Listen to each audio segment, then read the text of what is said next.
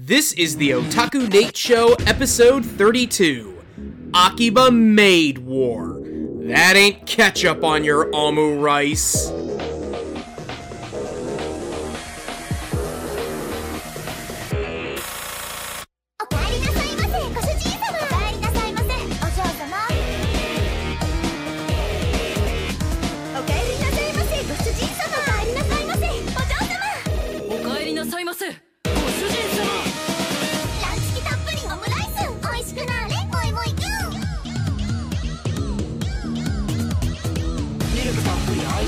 What is up, anime fans? Otaku Nate here with another installment of the Otaku Nate Show, the anime podcast where we talk about anime that we want to talk about. Joining me this week is Justin Young. Holy moly, June! And once again, Eric Berg. Moi Kun. And today we are going to be talking about Akiba Maid War, released in 2022 by PA Works, directed by Soichi Masui, whose previous credits include things like Chaika the Coffin Princess, Sakura Quest, and a show that was quite big when I first started getting into anime in the late 2000s, Scrapped Princess. The writer for this was Yoshihiro Hiki. I did a Google search for his name, and this is his only writing credit so far. And if this is his debut, then let's just say he's off to a pretty good start. Now, before we begin, I want to stress, this show is a lot more recent than some of the other stuff that I've covered. And considering that the show's body is still kinda warm, I'm going to put a spoiler alert right at the very start of the show. Because if you haven't seen Akiba Maid War, I highly suggest that you do, because even though we're not going to go too far into spoilers, we will be spoiling some of this show for you. So if you don't want to be spoiled about Akiba Maid War and why we think this show is so good, hit pause right now and go and watch it. If you don't mind spoilers, well then, you have been warned.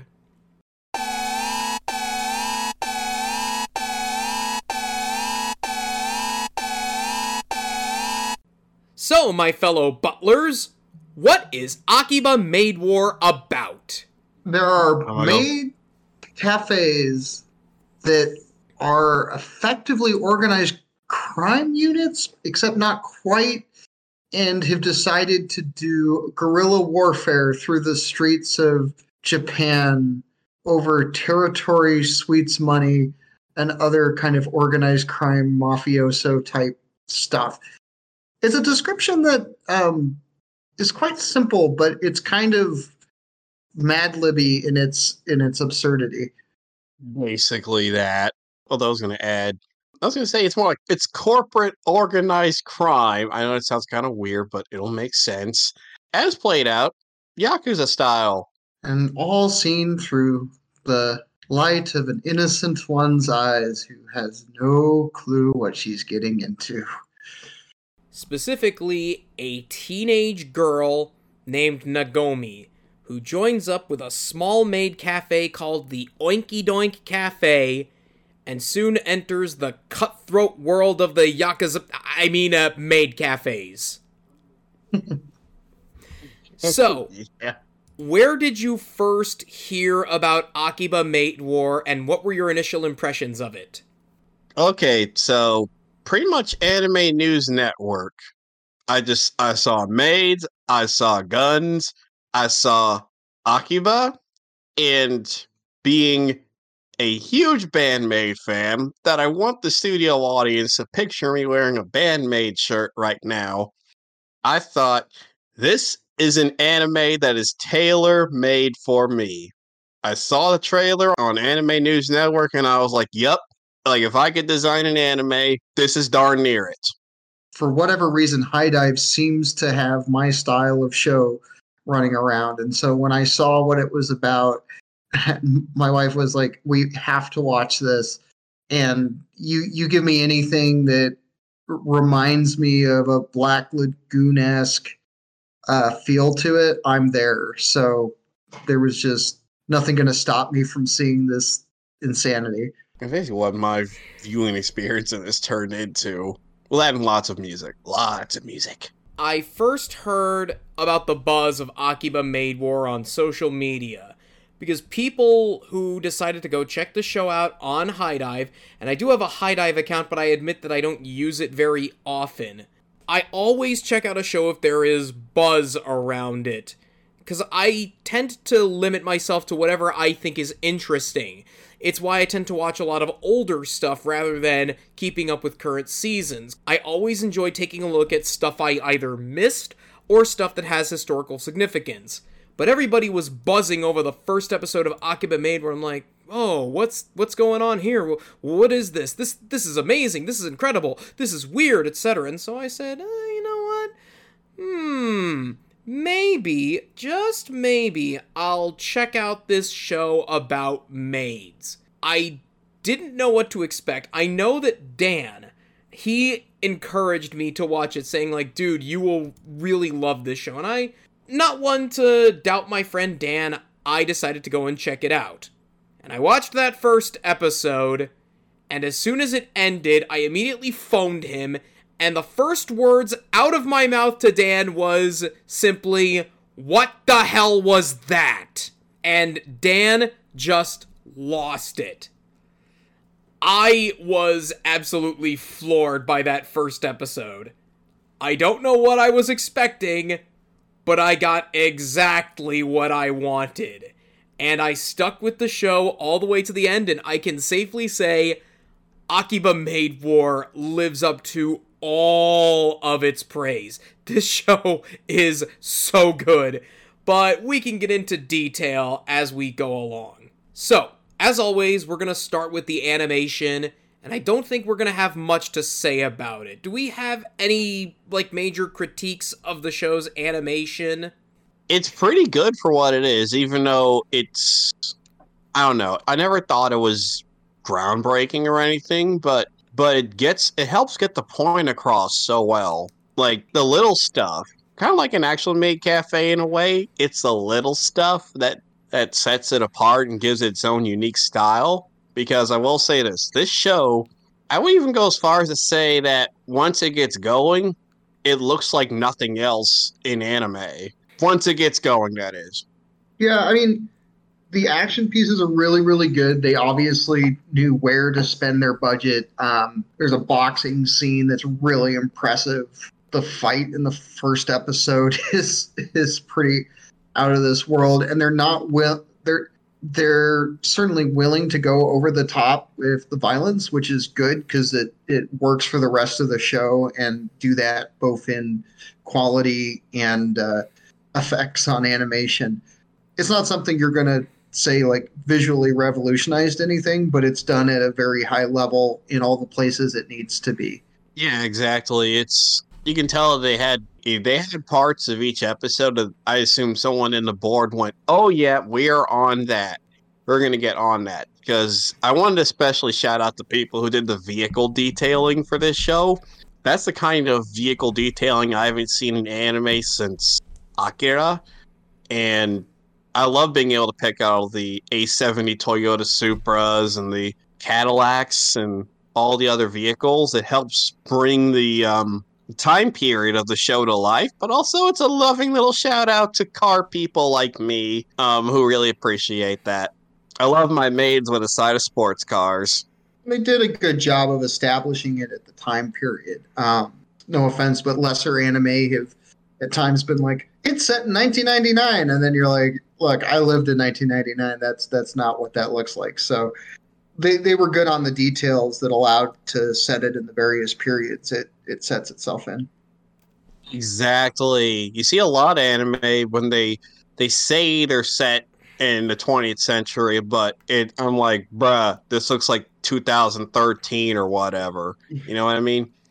Very rarely, do you see shows going the extra mile in terms of convincing you that this is 99. Well, short of backdating the actual animation itself, since we all know the anime did not look like this in 1999, but the show does a good job of dancing around that. I just want to say, Justin, only you would pick up on the details of all the vehicles in the background. Yeah, That's right. I will have to say, though, I do agree with you, Eric. The biggest problem I have with the show's visuals is that Akiba Maid War is set in 1998, but it doesn't look like it's 1998.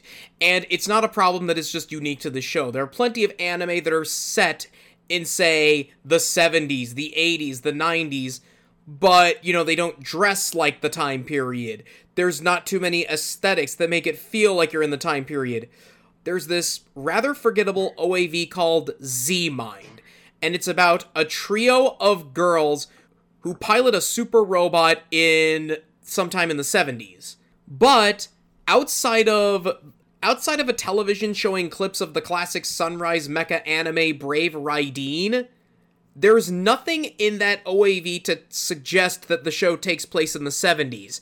It doesn't have a 70s color palette, the girls aren't wearing 70s fashion, even the music doesn't reflect it being the 70s. It just so happens to be set in that specific year. Funny you mention the music. I have a lot to say about the music when we get to that. Two small details that I appreciate, though. I like how the maids that are higher up on the chain of command have more ornate and intricate-looking outfits. The maids that are lower on the totem pole have very basic, street-like maid outfits, like the kind that you could buy in a costume shop, whereas the maids who are higher up on the chain have actual Victorian maid outfits. My favorite specifically belonging to the show's big bad, Nagi, the head of Creatureland Group. That's pretty much my thoughts exactly with costuming. 'Cause I noticed that for our girls at the Oinky Doink, those outfits, while tailor-made, they kind of look like you get them at Spirit Halloween, if it existed back in 99. Someone better fact check that for me. Whereas you see Nagi's outfit, and I can tell you, I know someone who does costuming for the Victorian era. I think she would agree with me in saying that it looks like it's very about on par with that era in terms of being super ornate. Yeah, I mean, you come to Akiba Maid War for many things, and you're going to get a lot of them. Costuming's good. Some of the details on the setting work. Some of them don't in terms of time period. The animation's pretty darn good when it needs to be, but it's not quite the main attraction. So it does its job really well for what it is. And that's not to say it's not very good. It's just, especially coming off some of the other masterpieces of history that you've had on the show, you know, I don't think it's going to stand up with all of them. One other little detail I like, and this has to do with the Oinky Doink itself, you really do get a sense that the Oinky Doink Cafe is at the very bottom of the totem pole of the maid hierarchy. It looks run down, it's set in a basement, the furniture looks very cheap. I've been to maid cafe settings like this in New York City, where they're operating out of, like, say, the party room at a restaurant. It feels very much like they just rented the space rather than having a full-time cafe set up. Exactly. It reminds me in a bad way of that time when I used to work at an anime store, and it kind of looked a lot like that, funnily enough. But also it's charming in a way. In real life, I love underground restaurants. Well, restaurants and bars for that reason, because it looks dirty, but still functional. Very indie right here. You can tell that they're getting screwed over by corporate, but also it has that scrappiness to it that, in a way, really sets up the back half of the series. Yeah, the one thing I would add is the world of the big city is pretty well reflected. There's a nice detail where Nagami has to go and chill her little cards and brochures in, like, the worst of the back alley of a city where it's just like, oh, there's a dumpster here and 3 people walk by at a given time. So it has some kind of nice notes of kind of the big city world too, where it's not just the flashy Times Square. It's also, you know, the access alley where the dumpster lies. It's like The Wire in a way. Shout out to Lance Reddick. May God rest his soul. My favorite location it's only in there for one episode, that little hideaway down by one of the canals, or where Ronko has a secret meeting with somebody. Won't say who, naturally, because of spoilers. But I just love how that whole scene is lit, and I love that sort of riverside location. It's intimate, but also unsettling at the same time. That is one thing that Akiba Maid War does really shine at, is using creative lighting. Whether they're using it through the lighting on like the stage of the Maid Cafe, through glow sticks, and then kind of using that to symbolize the light of gunfire to the scene you're talking about. I hadn't really thought about it until you mentioned it, but some of the lighting things they do in animation is really quite impressive and does stand out. Okay. Exactly. Do we have anything else to add about the animation, our likes and dislikes? I think I hit them all. At least that's from what I remembered. Yeah, I think we pretty well covered it.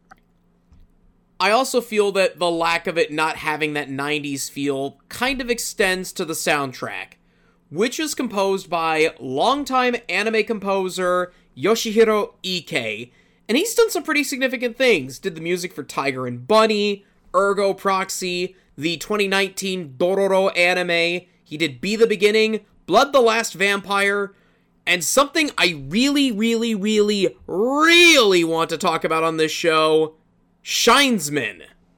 Shinesman. That's the only, of all the shows you just read off, that's the only one I know is a distinctly 90s show.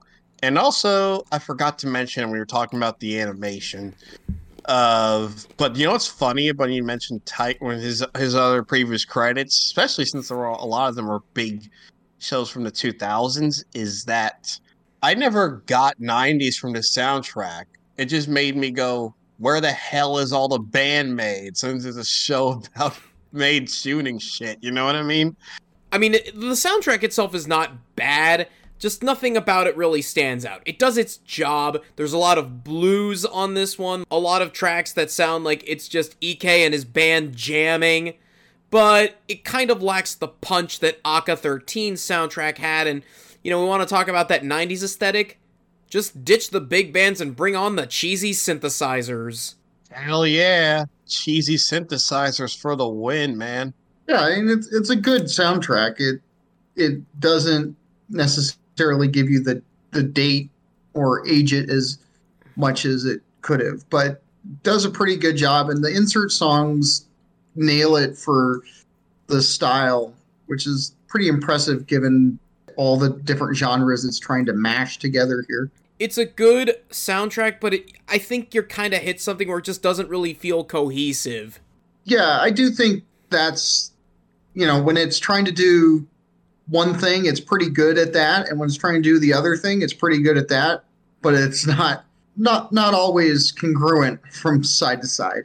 One thing I did notice about the soundtrack is all the hat tips to Idol Pop, which I get the joke. It's a Maid Cafe. Oh, look at how girly it is, yada yada yada. But I noticed that it seemed to clash with a lot of the sonic palette of the show instead of add to it. It was a couple disjointed jazz or blues riffs, then an odd studio horn section, which was really weird. But then you get an Idol Pop song out of the blue, and I'm like, okay. Like, I get the joke, but it's a little too on the nose, you know? I much preferred the slower tracks that made it sound like they were out of an actual mob movie, as opposed to the more rockin' and jammin' sort of songs. Yeah, there were tracks that would have felt perfectly feasible in an anime like 91 Days, which was fun. There was the first time I watched it, I remember they've got a couple spots where they throw some classical guitar in where it feels like an Italian mob movie, and you're just like, oh yeah, there, I recognize it. I see what you're doing. Yeah, exactly. That's exactly what that's my thoughts exactly. Although cheesy synthesizer, like Nate said earlier, that would have actually told me, ah yes, this is a 90s anime that came out in 2022. If there is one thing in the soundtrack that I can say I really enjoyed, though, it would have to be the ending song to Akiba Maid War. Oh my god, yes.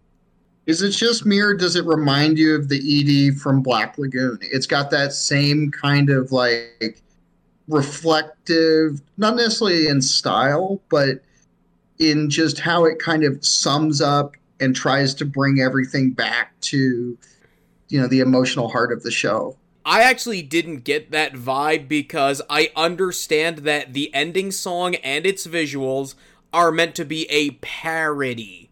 The ending song, Meido no Komoriuta, is actually a very popular kind of Japanese song called an enka. If you don't know what an enka is traditional Japanese folk music that is played with modern instruments. If you watch a lot of samurai movies or period dramas or Yakuza films and dramas, you'll hear enka music often, either during the opening credits or the ending credits. If you've ever played the first WarioWare game, Cotton Anna's stage has an enka song as background music for their stage. Good to know. Quite a bit of movies on Tubi use that a lot. That's how I'm familiar with it. Also, the way the credits are structured, rather than scrolling or just popping in on the sides of the screen like most anime endings do, they read like traditional Japanese movie credits, reading from right to left with the kanji arranged vertically. Interesting you point that out. It's embracing the thing that it's parodying. Yes. And that actually, I had this on my notes for last week. I read on my research that someone compared the show's style to, of all things, like 70s or 80s Japanese pink movies, of all things. At first, I was like, that's kind of weird. This makes sense on the surface, but let's just say I did some research for the group, and it comes through in about the weirdest ways you can imagine. And one of them, upon further watching, was definitely the end credits. It's like pink movie with a dash of mob, if that makes any sense. I am not... It's definitely got some exploitation movie send-ups, too. Well, hold that thought, guys, because right now I gotta get through the voice cast, and I'll try to make this quick. Nagomi, our main maid, is voiced by Reina Kondo. She is the voice of Nikaido in Dorohedoro, Ryo Shinonome in Cinderella 9, Pao Nekoyanagi in Sabikui Bisco, and Roni Arabelle in Sword Art Online Alicization. Ronko is voiced by Rina Sato, and she's got quite the resume. She is Mikoto Misaka in the Magical Railgun series, Kaede in Nonnon Byori. She is the voice of Negi Springfield in every iteration of Negima and UQ Holder. She is Makoto in Persona 5, Vert, aka Greenheart, in the Hyperdimension Neptunia series, and is currently the voice of Rei Hino, aka Sailor Mars, in Sailor Moon Crystal. Yumechi is voiced by Minami Tanaka. She is Minami Katayama in Wake Up Girls, Mayari Saotome in Kakegurui, Junko Heki in High School Fleet, and Hinata Okano in Assassination Classroom. Tomoyo Kurosawa is the voice of Shippon. She is Miria Akagi in the Idolmaster Cinderella Girls, Kumiko Omae in Sound Euphonium, Otome Arisugawa in Aikatsu. If you have a Netflix subscription, you can hear her as Goal in Record of Ragnarok, and as Rebecca in Cyberpunk Edgerunners. Now, Zoya is kind of an interesting case because I thought it was just a Japanese actress who is doing what I can only describe as what a Russian accent sounds like to the Japanese. But upon looking at the credits, no. Zoya is actually voiced by a native Russian. Holy shit. I believe she also does the voice in the English dub too, if I'm correct. No, she doesn't. That's Caitlin Barr. Oh, I had that wrong. Her name is Yevgenia Davidyuk, or as she is known by her stage name, Genya. She is a Russian model who works as a television and radio personality in Japan and has actually several voice credits to her name. She was fantastic. I love how the show always finds a way to come out of left field with something. Doesn't whether it's the writing or the voice cast or the action or whatever. Something's always coming out of left field, and in this case, it's getting a freaking Russian model to voice a character. That is just gangster. She has actually been in quite a few things, namely as bit roles, but her most common credit outside of doing voice work is as a, quote, Russian language consultant. Basically, if you have a character that speaks Russian, or have a scene where the characters have to speak Russian, the studios will go to her and ask her, hey, how do we say this line? Her name appears in the credits of things like Hellsing Ultimate, Evangelion Thrice Upon a Time, Black Lagoon, and, Seikon no Quasar. Now, for the past couple of podcasts, I have made reference to Symphogear. Making it 2 podcasts in a row, I was hoping that I could go a whole podcast without having to mention Symphogear, but as I went through the voice cast, 'twas not to be! Because the manager of the Oinky Doink Cafe is voiced by Ayahi Takagaki, the voice of Yukine Chris in Symphogear. The Symphogear universe expands. Some things never change. First Yukiawi in Aka 13, now Ayahi Takagaki as the manager in Akiba Maid War. If I see Nana Mizuki in what I'm reviewing next. Anyway, aside from being Yukine Chris, she is Lisbeth in Sword Art Online, Kuro in Blue Exorcist, Mikako in Heaven's Lost Property, and Erika Karisawa in Durarara. One more maid that we have to talk about is the villainess of the show, Nagi, voiced by Junko Minagawa. She is the voice of Cornelia in Code Geass, not Atsuko Tanaka. I made that mistake in the last episode because I was going off the top of my head. I remembered things wrong, unfortunately, but I digress. She is Ryoma Echizen in Prince of Tennis, Akira E. Ferrari in the Aria series, Yun in Yona of the Dawn, and for those who are fans of this series, she is Sagita Weinberg in Sakura Wars 5. Also, the resident panda of the Oinky Doink Cafe is a voice actor, but we can't tell you who they are because that's kind of a spoiler. Nopey McNoperson. Anyway. You have to appreciate a show that at some points has credits of just question marks because they don't want to blow the joke either. Yeah, and I appreciate when dubs respect that as well, other than saying, hey, did you know that this character voiced by this actor is also voiced by this actor too? Gee, what a funny coincidence. That was a great segue into the dub. Yeah, the dub for Akiba Maid War is, well, it's a Sentai dub, and I don't know, Sentai's dubs can be hit or miss, and I don't know, I just wasn't feeling it with this one. I have a lot to say about this one, because this dub kind of took me places, and as of right now, it's still taking me places. So, it has that, what I call the magic school bus quality to it, where, kind of like what I first thought of Girls in Panzer, where it's very explainery. It's more there to present the story to you instead of, act it out. But it has its moments, and its scripting is built like a tank.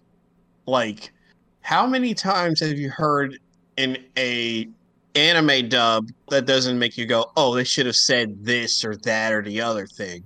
Like, it also has some of the most refreshing F-bombs I've ever heard in a dub. There's a few I could use, but we'd be here all night, so I'm going to skip that part.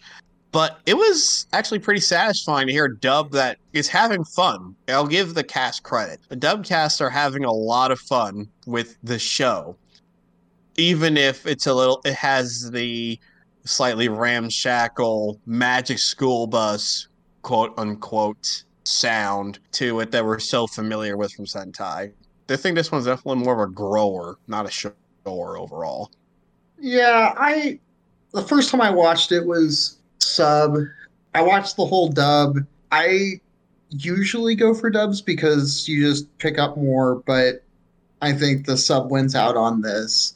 I think the casting is done a little better. The main character in the dub, I think she does a decent job, but she's kind of a weak link in the dub, which is always going to be a problem when it's your main character. And the dub doesn't, at least to me, it felt like the first 3 or 4 episodes, they didn't quite know what they had. And then it does get rolling. I think you're right. By the end, it's kind of gotten its rhythm down. But I don't know. I just felt it was pretty uneven at times.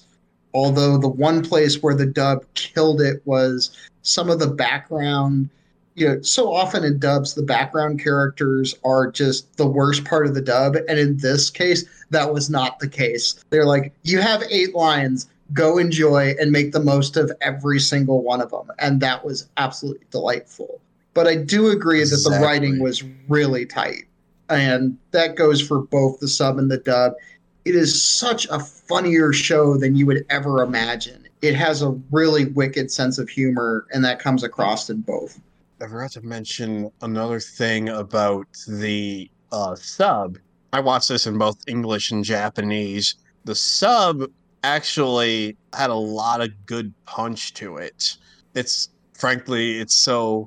helped contribute to the memeable status among me and my friend over here, because everybody's clearly having fun and they're just nailing what I call the maid sound. Like, think of how you think maid cafe waitresses sound. They do a really good job of translating that into sub. Like, even though I'm pretty sure all the voice actors in the show have never worked in a maid cafe, they can sell the sound of one, which it's kind of there. They clearly lean in for more of the adult angle on the dub, but the sub, it feels more like this is a maid cafe attraction where crazy stuff happens instead of this is a mafia movie, but everybody's wearing short skirts and maid outfits. Still love the dub, though, but I'm just going to point that out. And you mentioned their ability to act as if they're in a maid cafe. And also, I think my favorite voice performance of the entire thing is Ranko in the original Japanese, because her deadpan delivery just kills me every time. And considering that Ranko also sings the ending song as well, I love her vocal performance on that enka. Especially just how soulfully she says, Moe Moe Kyun. Do it with more enthusiasm. That was with enthusiasm. That is a vibe. That is a bandmade concert vibe, I tell you what. One complaint I have about the dub also, it's how they localize the saying of Moe Moe Kyun. Now, I understand that sometimes you don't want to include actual, literal Japanese words in there so that it flows better, but the localization of the Moe Moe Kyun phrase as super duper smooch just baffles me. Because I've been to several US made cafes, and I've watched several members of Hololive English say Moe Moe Kyun on stream. It doesn't sound unnatural when an English person says it, so why'd they change it? They had some other pronunciation problems that actually they kind of fixed later in the dub, but Akiba got said about 3 different ways over the course of it, and they were just kind of some weird, easy mistakes that you would have kind of thought they would have fixed in terms of localization. Yeah, the Sentai's dubs can be kind of hit or miss, and I don't think this is one of their weaker efforts, but it's definitely inferior to the Japanese, unfortunately. Is it weak? No. Is it kind of sloppy? Yeah. Amateurish. and not in the sort of way that a manga UK or Coastal Studios dub would sound, where the acting is a bit ropey, but everybody's having a good time. It just feels like the director's heart wasn't in it. Oh, yes. Actually, Nate if it hasn't been woken up already, thanks, Nate, for waking up my inner Maid fan.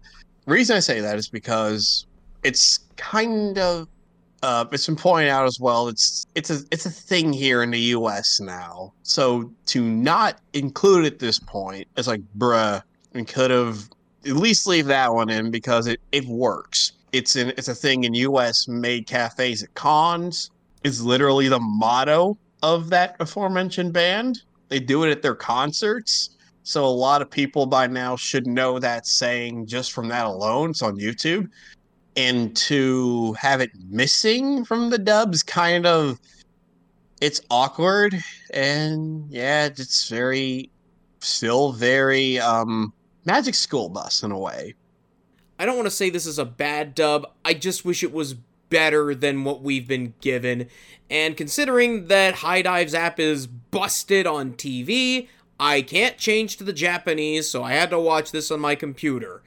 And call me a boomer all you want, I can't watch anime on anything that isn't a television. Oh, I'm right behind you on that. I was actually going to say that, yeah, calling it busted on TV was an understatement. I mean, I'm glad I got a High Dive account for this, but also having to curl up around my laptop, the very one I'm recording on this, as a matter of fact, after work. It's not unwinding. It's more, hey, let's try not to, freeze, or what if your leg starts twitching, or, oh, what if the laptop falls over? I don't want to have my anime ruined by that. Yeah, I kind of wish I wish we had a proper TV app to watch this on. It also would have made the show feel a little bit bigger. I'll send you some HDMI cables. I would need one that's like 20 feet long for my room. No, to get to Nate to close out the dub, I don't mind mediocre dubs when you feel like there's not a whole lot could be improved on. But this is one of those, just give me the Black Lagoon cast and that type of, theory on this. And oh my gosh, they could have blown it out, which would have been wonderful. I agree completely. Ocean Studios would have knocked this one out of the park, especially if you get Carl Willems to direct it, because he will put his all into that kind of dub. But I think we've talked enough about the superficial stuff. Let's get to the heart of Akiba Maid War. And to me, the appeal of Akiba Maid War is a simple one. And it has nothing to do with anything deep or meaningful. It's that Akiba Maid War is a very honest show. It tells you immediately what it is in the very first episode. Akiba Maid War is a tongue-in-cheek parody of Yakuza films. Not just a parody, but not just a parody of Yakuza films, but a lot of things in general. It's other parodies, but the mindset behind the people who made this show seemed to be, what if we did a Yakuza drama, but with maids? Like, swap out all the major plot points in a Yakuza series with maids and other moe stuff. And it's a mix that goes so well together. It shouldn't work. And does it go well together? And I think part of the reason why it works so well is just how much Akiba Maid War embraces this concept. A while back, Justin, you and I reviewed Kemonomichi, which was an isekai show about a wrestler who loves animals that gets transported to a magical fantasy land. The big problem that I had with it, aside from it just being another bog-standard isekai anime, was that Kemonomichi couldn't really commit to its bit. It didn't know whether it wanted to be a story about a wrestler in a fantasy land or an animal lover in a fantasy land, so it combined the two together, and the result is an irritating mess of a show. From the creator of Konosuba, a show that I like. If you're going to take a idea that is kind of off the beaten path and different and new, you have to just be all in on it. and embrace it fully. And there can't be any, hesitancy holding you back on it. And there is nothing holding this show back, which is how it works. My thoughts exactly. I mean, there's always something coming out with this show. Something always coming out of the cut. Doesn't matter if it's a new joke, new character, new situation. Always something. The commitment level is almost initial D like in terms of how hard it goes to get the bit. I have not seen Initial D, but the common criticism I hear from people who don't like it is that it takes itself too seriously to the point of self-parody, but Akiba Maid War knows exactly what it's doing from start to finish. There's certainly no mistake in what it's trying to accomplish. It doesn't just parody Yakuza dramas either. The third episode is a fun spoof of Ashtano Joe, and later on, there is a baseball episode that Jun Maeda only wishes he could write. That was one of my favorite episodes. Oh, we just go to a sports anime for an episode, and it's brilliant. It's one of the funniest baseball episodes this side of Samurai Champloo. Yes, my thoughts exactly on that. Actually, I'm going to go one step further. This is my favorite baseball episode ever, period. There's another episode where the maid equivalent of Gunnery Sergeant Hartman comes to their cafe to whip the maids into shape. Yes. It also even has like a bit of like a workplace comedy set up to it. If you've ever had an incompetent boss, or that episode you're talking about almost like a training arc, it just reminded me of, have you ever been to a corporate workshop? Welcome to this episode. I thankfully do not work a job where I have ever gone to a corporate workshop. You are a fortunate person. And another strength I feel that Akiba Maid War has, in addition to having a lot of fun parody, it also has a strong core cast of characters. The one we follow around is, of course, Nagomi, who I just wrote down as meant to be the audience POV character, but she doesn't come off as being a self-insert. She's thrown into this, and she's pretty blown away by it just as much as the audience is, but nothing about it feels unnatural. She's the unwilling participant in these dark underworld activities. She's come into the world of maids, and she's going to get a taste of just how cruel and cutthroat the world can be. Not to go hard into spoilers for a second, but let's just say that was one of my favorite executed parts of the show was how she reacts to all these Yakuza situations. Because I'll admit, I kind of was like, yeah, this is kind of I've seen a lot of like, mob movies, a couple Yakuza movies. Even then, I found myself going, oh, shit, here we go. Got another one. Everybody just take cover. Try not to get shot, because you never know who's going to die in this show, really. Like I said, this show has tricks. Boom, boom, boom, boom, boom. I think what's kind of interesting, too, is not to spoil anything, but there's always a question when you have stuff that's this crazy is, you'd ask, well, wouldn't I leave, or wouldn't you like try to get yourself the shit out of here? But they kind of answer that in a few different plot beats and plot points that I thought was a really nice touch, because it made it feel a little bit less like, oh, this person's sticking around because, well, we wouldn't have a story otherwise. And a lot more, well, the person's sticking around because that's what the character demands, kind of. But of course, as the show goes on, we see Nagomi grow as a character, going from this unwilling participant into the world of the Yakuza to, well, gonna go light on the spoilers here, but one who's accepting of what she has to do in order to get by in a cruel, cruel world. Yeah, I think she decides, there are more important things than getting away from this, and there's something to that. We deal with a lot of craziness if it keeps us with things that matter to us. Yep. It was something I kind of saw coming a while away. to an extent. But also, it's good to see genuine character growth like that. Because I'll admit it, you don't see a lot of that these days. You see a whole lot of character either stays more or less static, or the character only changes because the plot said so, and if it didn't change, the whole show would just fall apart. But in Nagomi's case, darn, I'm trying not to ruin episode 12. But let's just say it is very genuine, but for the right reasons, shall I say. And of course, the person who shows Nagomi through the world of the Yakuza maids is, of course, the character who I like to designate as being the star of the show.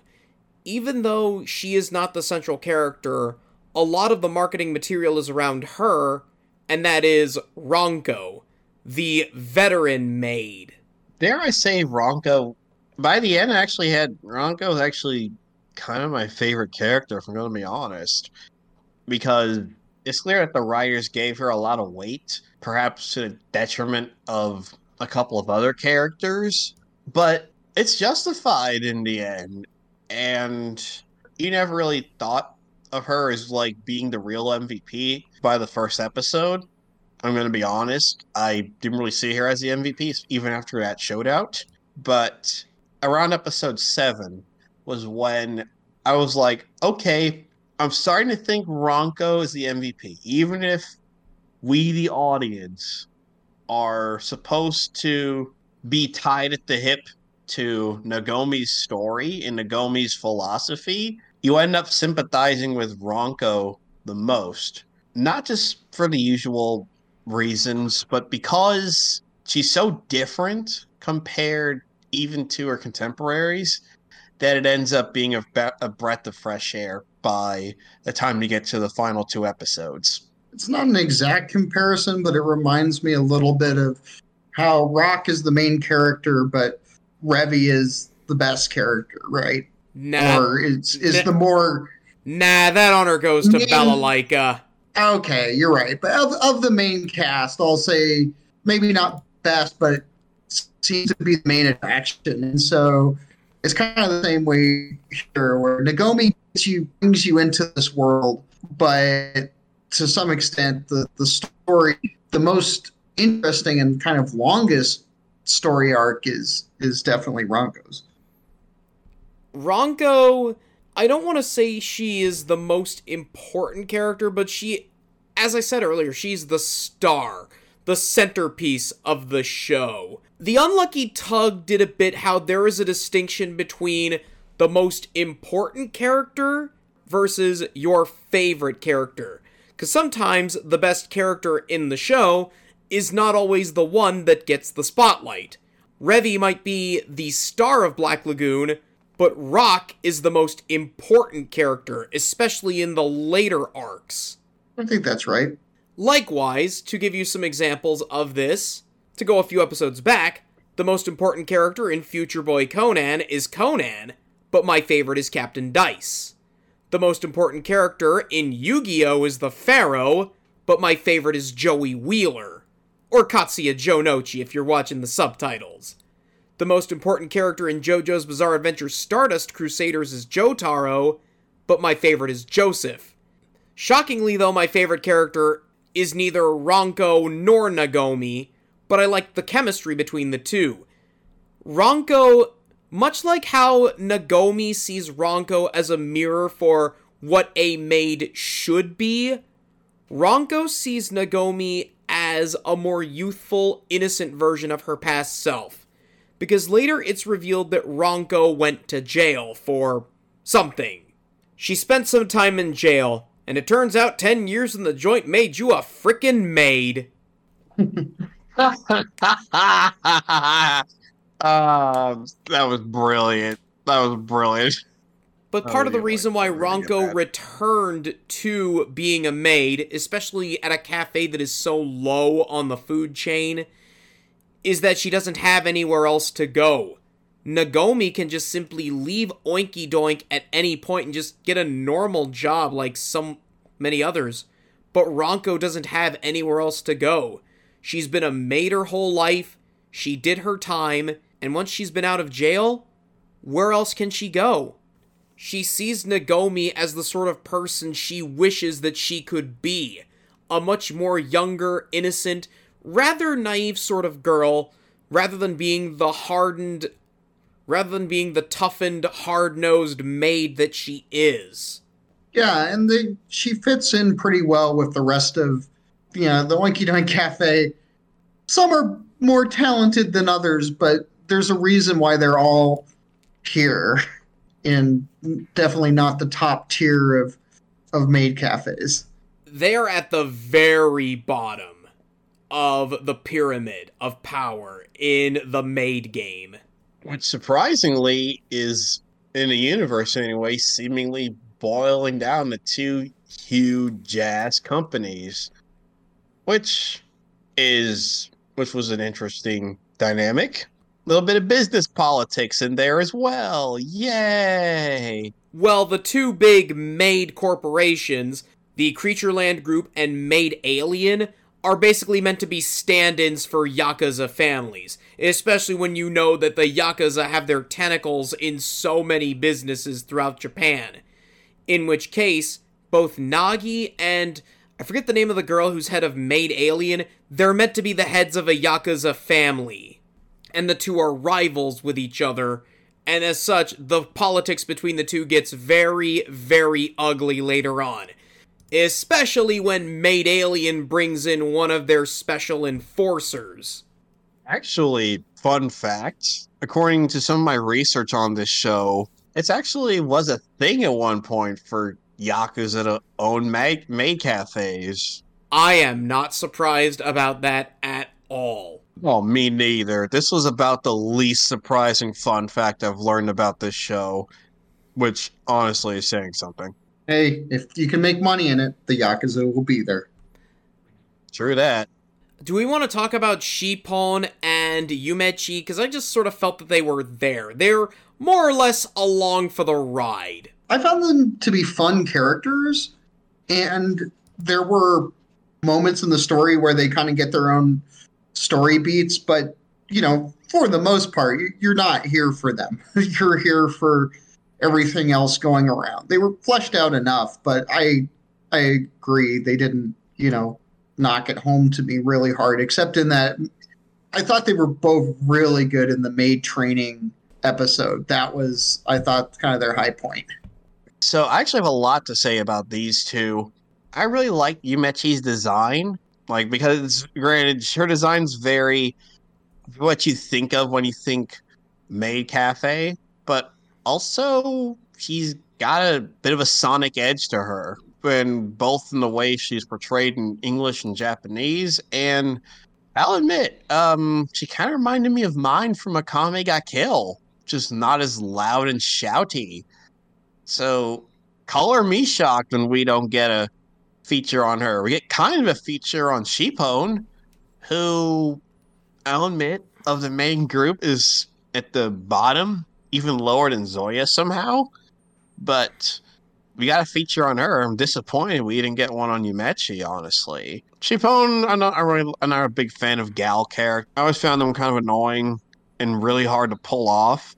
But at least she wasn't actively antagonizing my soul like a lot of gal characters do. But honestly, this might be a bit of a hot take, but we could have swapped her episode out with a backstory on Yumechi, and it would have really, I would have rather preferred that. It would have really helped the show out in terms of pushing things along. Also kind of says something when I prefer Shippon sans makeup in episode 4 versus Shippon and her normal character design. That's just me. I wish they did a little more with those two, but at the same time, most of the development is focused on Ranko and Nagomi. I honestly don't know what else you could have done with those characters to make them more interesting. Yumechi is very much the feisty, hot-blooded one. Shippon, as you said, is a gyaru. She's kind of an airhead. Yeah, I think they made a smart decision with not going too much into either of them. Sometimes you can overcook a show, and by basically giving everybody full and huge backstories, it feels like it's just cutting away from the main point you're trying to make. Hey, look, a Gamaka kill. Uh, how topical. But at the end of the day, I thought they were well done for what they were trying to do in a supporting character, and they hit hard when they need to, and every character is funny as all get out, so it works really well in the whole show. But of course, we gotta talk about the best character in the whole series, and that is, of course, the manager. Yeah. I love the manager. Monkey. She is so much fun. I always hate to spoil jokes, but it's the only way to sum up the manager. What do we need? A manager that knows what she's doing? She is so delightfully incompetent, and in every way where you just are constantly face palming of, really? Of course you're gonna try this. You're too stupid to do anything else. I love characters of authority that suck at their job, like the principal from Prison School. That's a good example of that. She does have a name. Her name is Yasuko Yaigeshi, but we will forever know her only as the manager. And the way I describe her, she's Mr. Krabs if Mr. Krabs was flat broke. Or Mr. Krabs, but with everything conceivable wrong. She does actually care about her maids, just not enough to, be successful. Yeah, exactly. Only, I was also going to add that slight tangent from all the funniness and stupidity. I'm just going to be that another blazing take for all those on the internet watching this. I'm just glad we get an insane, incompetent, gambler addict character that isn't a guy for once. Because I'm pretty sure this is one thing that we talked about 90s anime earlier. One thing where I'm kind of glad we're not back in the 90s for is manager still being a guy, but also being a dumbass. I get the feeling that the manager would not be as interesting a character if it was a guy. I think the manager being female is what makes her so endearing. Oh, hardcore, especially in the physical comedy, like in episode 3. Oh, yeah. Imagine a guy trying to pull that gag off. It would have been either just eye-rollingly stupid or not funny. But as long as it's Yasuko, the woman doing it, it is some funny shit, I tell you what. It's a whole different dynamic when you have a female manager who's willing to sell her girls out to make a quick buck as opposed to a guy doing it. Exactly. Yeah, having a full female cast was also absolutely the right... I mean, okay, there's like one or two, very few male characters, and having it be a full female cast was absolutely the right idea to do for that exact problem of dynamics, that you couldn't have some of these jokes and other things hit like they could have unless it was built like it was. There are a few male characters, but there's only like 2 who have names. The Yakuza tycoon Kijima in episode 3, and an old love interest named Suehiro who appears later on in the show. I kind of missed my favorite guy in the whole series, Debt Collector Kun. Yeah, I love him so much. The most featured ones don't even have names. It's just the Debt Collector, who kind of looks like Tracy from Pokemon, and the General, who owns a ramen shop. Those 2 are actually my favorite guy characters. Mostly Debt Collector Kun. I loved his no bullshit style. It helps sell a lot of the jokes, particularly manager, pretty well. Also, it's refreshing to not have a guy that's around maids all the time and act like an asshole because, oh, girls in maid outfits, I gotta be horny as fuck now. You see a lot of that, particularly in a lot of modern... I know it's not a sex comedy thing, but it's in a lot of like ecchi or ecchi-ish anime these days, and it's kind of an old joke, but I just love his no bullshit attitude. I mean, he's there. It treats him more like the trash tier business that Oinky Doink is, instead of just quick jollies. And since he's really the only male character that gets any focus in this show, besides the very precious few scenes where the general's in, it's refreshing. Like, he's like, yeah, he's the only guy here, but also he doesn't have to like go to his head. He can just be like, yeah, I'm the only guy here, but still, I'm doing my job, trying my level best to keep manager from fucking things up more. He's surrounded by girls, but he doesn't act like he's surrounded by girls. He just goes from cafe to cafe trying to shake down those who are behind on their payments for sweets money. And somehow, I don't think that they're using that money for sweets, if you catch my drift. Also, the cafe has a panda. Do we want to talk about the panda? How do we do that without spoiling the entire show, honestly? Let's not, but you are going to love the panda. And they have a name. It's Okachimachi. That's pretty much all we have to say about the panda. The panda makes the show. Yeah, panda great. I'm not going to say anything further. As they say, if you have to explain the joke, it's not funny anymore, and we don't want to take that away from you. There are plenty of other characters as well, but I also love the villainess, the main villainess, that is Nagi, the head of the Creatureland group. Sometimes you don't need to have a sympathetic villain in order for them to be memorable. And this show goes out of their way to make Nagi as unsympathetic as possible, and yet it works. Sympathy for the devil. That is all I'm going to say. She is a maid who cares more about her own power, and that Creatureland group maintains influence over Akihabara, and she is not afraid to break the legs of her own maids in order to do it. It reminded me almost of like that, was it in Austin Powers 2, Dr. Evil comes back and they're like, well, we've made all this money and we're doing really well. And it's like, have you bashed any heads in? Have you come up with any evil schemes? Well, no. Well, then what are you doing here? And, you know, those kind of villains are just entertaining as all get out. And this strong cast of characters makes for an incredibly entertaining show that goes all sorts of fun and different unique places. Do we want to talk about the ending of the show? In the most balls to the walls way, or are we going to dance around spoilers? Let's keep it spoiler free. I thought it was really good. I thought they summed everything up really well. You can kind of see where it's going, but it's a really nice touch to it all. It's an ending that you kind of feel, as much as I love the show and as much as I'd love to see more shows like this, the ending nailed it, and it felt nice and complete, and everything kind of panned out in a way that you could go home with and go, yeah, this was a really excellent show. They kind of grafted the ending of a 26-episode show onto a 12-episode show, but in a good way.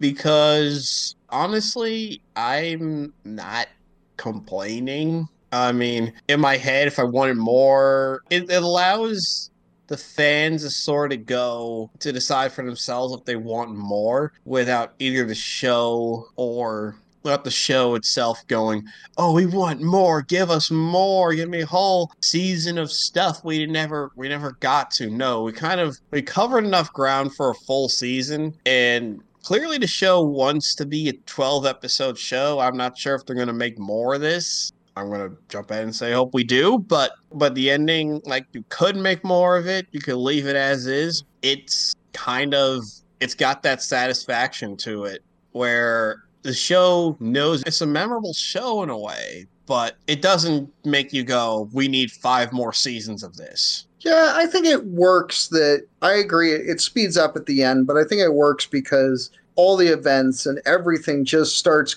coming faster and faster and crescendoing. And that does kind of feel right for a mafia type or Yakuza type show, that basically everything starts going wrong and then it only goes more and more wrong from there. My thoughts on the ending are, is it rushed? Yes, but that's how the show wanted it to be. And from what I understand, it kind of emulates the ending to most Yakuza dramas, in that the ending just tends to end on a big climax, and that's it, it's over. And I just love the sincerity of it. It's just, okay, show's over, go home now, there's no more. I mean, granted, it does have an epilogue, and boy, oh boy, do I love epilogues in anime, but the way it ends, like, you could take the epilogue out, and I would be satisfied. Exactly. The ending reminds me of darn it. There's a famous, it was either a movie or an anime. It's a mafia show that has a similar ending. I can't remember what the hell it was. 91 Days? Yeah, it was the first thing that popped in my head was 91 Days. Although I was thinking of like a Western movie, but fuck it, 91 Days. Let's go with that. Very 91 Days-esque ending, which frankly you don't see a whole lot of these days, and that's why you enjoy them. And as much as I would like a second season of Akiba Maid War, I'm at least happy with what we got. This show doesn't need to have a second season. It'd be nice, but the tale of the girls at Oinky Doink is complete, and we don't really need to see any more. I was going to say, I don't think the show is going to get a second season, but I'll take a clone. I would say fix some of the initial problems and keep the vibe up, but I want Maid shows that are more like this and less being either wall-to-wall drama or wall-to-wall ecchi, you know what I mean? Just I want a clone. I don't want more seasons, I want a clone. Just, keep the vibe going, because we need more shows like this, honestly. Yeah, I think that's what I would prefer. Even if you were going to do a second season, I would rather it be set in the same world, but different characters, because I think this story is complete. But yeah, if you ask me, what would I really like to see? Just greenlight more shows like this that are dark and funny and entertaining and take big risks. And, they're not always going to pay off, but this one did. And I would love to see, greenlight another dozen of these, please, and can about a dozen isekai, and I think would be in a lot better mix. Yes. Oh, the anime industry would be so much better if all studios just stopped making isekai. Damn straight. Well, after this, PA Works would go on to make the Spy Family-alike show Buddy Daddies, which, from what I've heard, is actually not bad. Yeah, it's what I've heard. It's alright. Not setting the world on fire, but it's alright. But I agree with Eric. I would like to have another season of Akiba Maid War, but not with these characters. Maybe a prequel show. Maybe a show set sometime when Ronko was in jail. But yeah, I'd like to see a little bit more of the world of Akiba Maid War, because for a show about maids, they did a lot of world building and character building, and I really do appreciate that. It feels lived in, and there's even passive dialogues about how Akihabara is not safe for the common man. They talk about how, oh yeah, there was another maid shootout, etc. Basically, Akihabara is to Tokyo what Patterson is to northern New Jersey. Thank God you didn't say Baltimore. I'm recording this from outside of Baltimore right now. Oh, trust me, everybody loves making fun of New Jersey, myself included. Yeah. Actually, I'm also glad you didn't say Camden either. Nah. How much fun would it be to have a Ronko Stone Ocean? Sign me up for that show. Oh, yeah. Yes, and I'll add on top of that, either go all in with the retro to actually, make a hand-drawn show, or just say, it's 2018, here's the Maid War sprung back up because Akihabara blew up since the Maid Wars ended. Here we go. Lastly, before we get to final thoughts, is this the best anime about maids? Is that even a question? Yes. Because, what's its competition? Hanauko Maid Team, Mahoramatic, He's My Master. I guess Maria Holic is in there, too.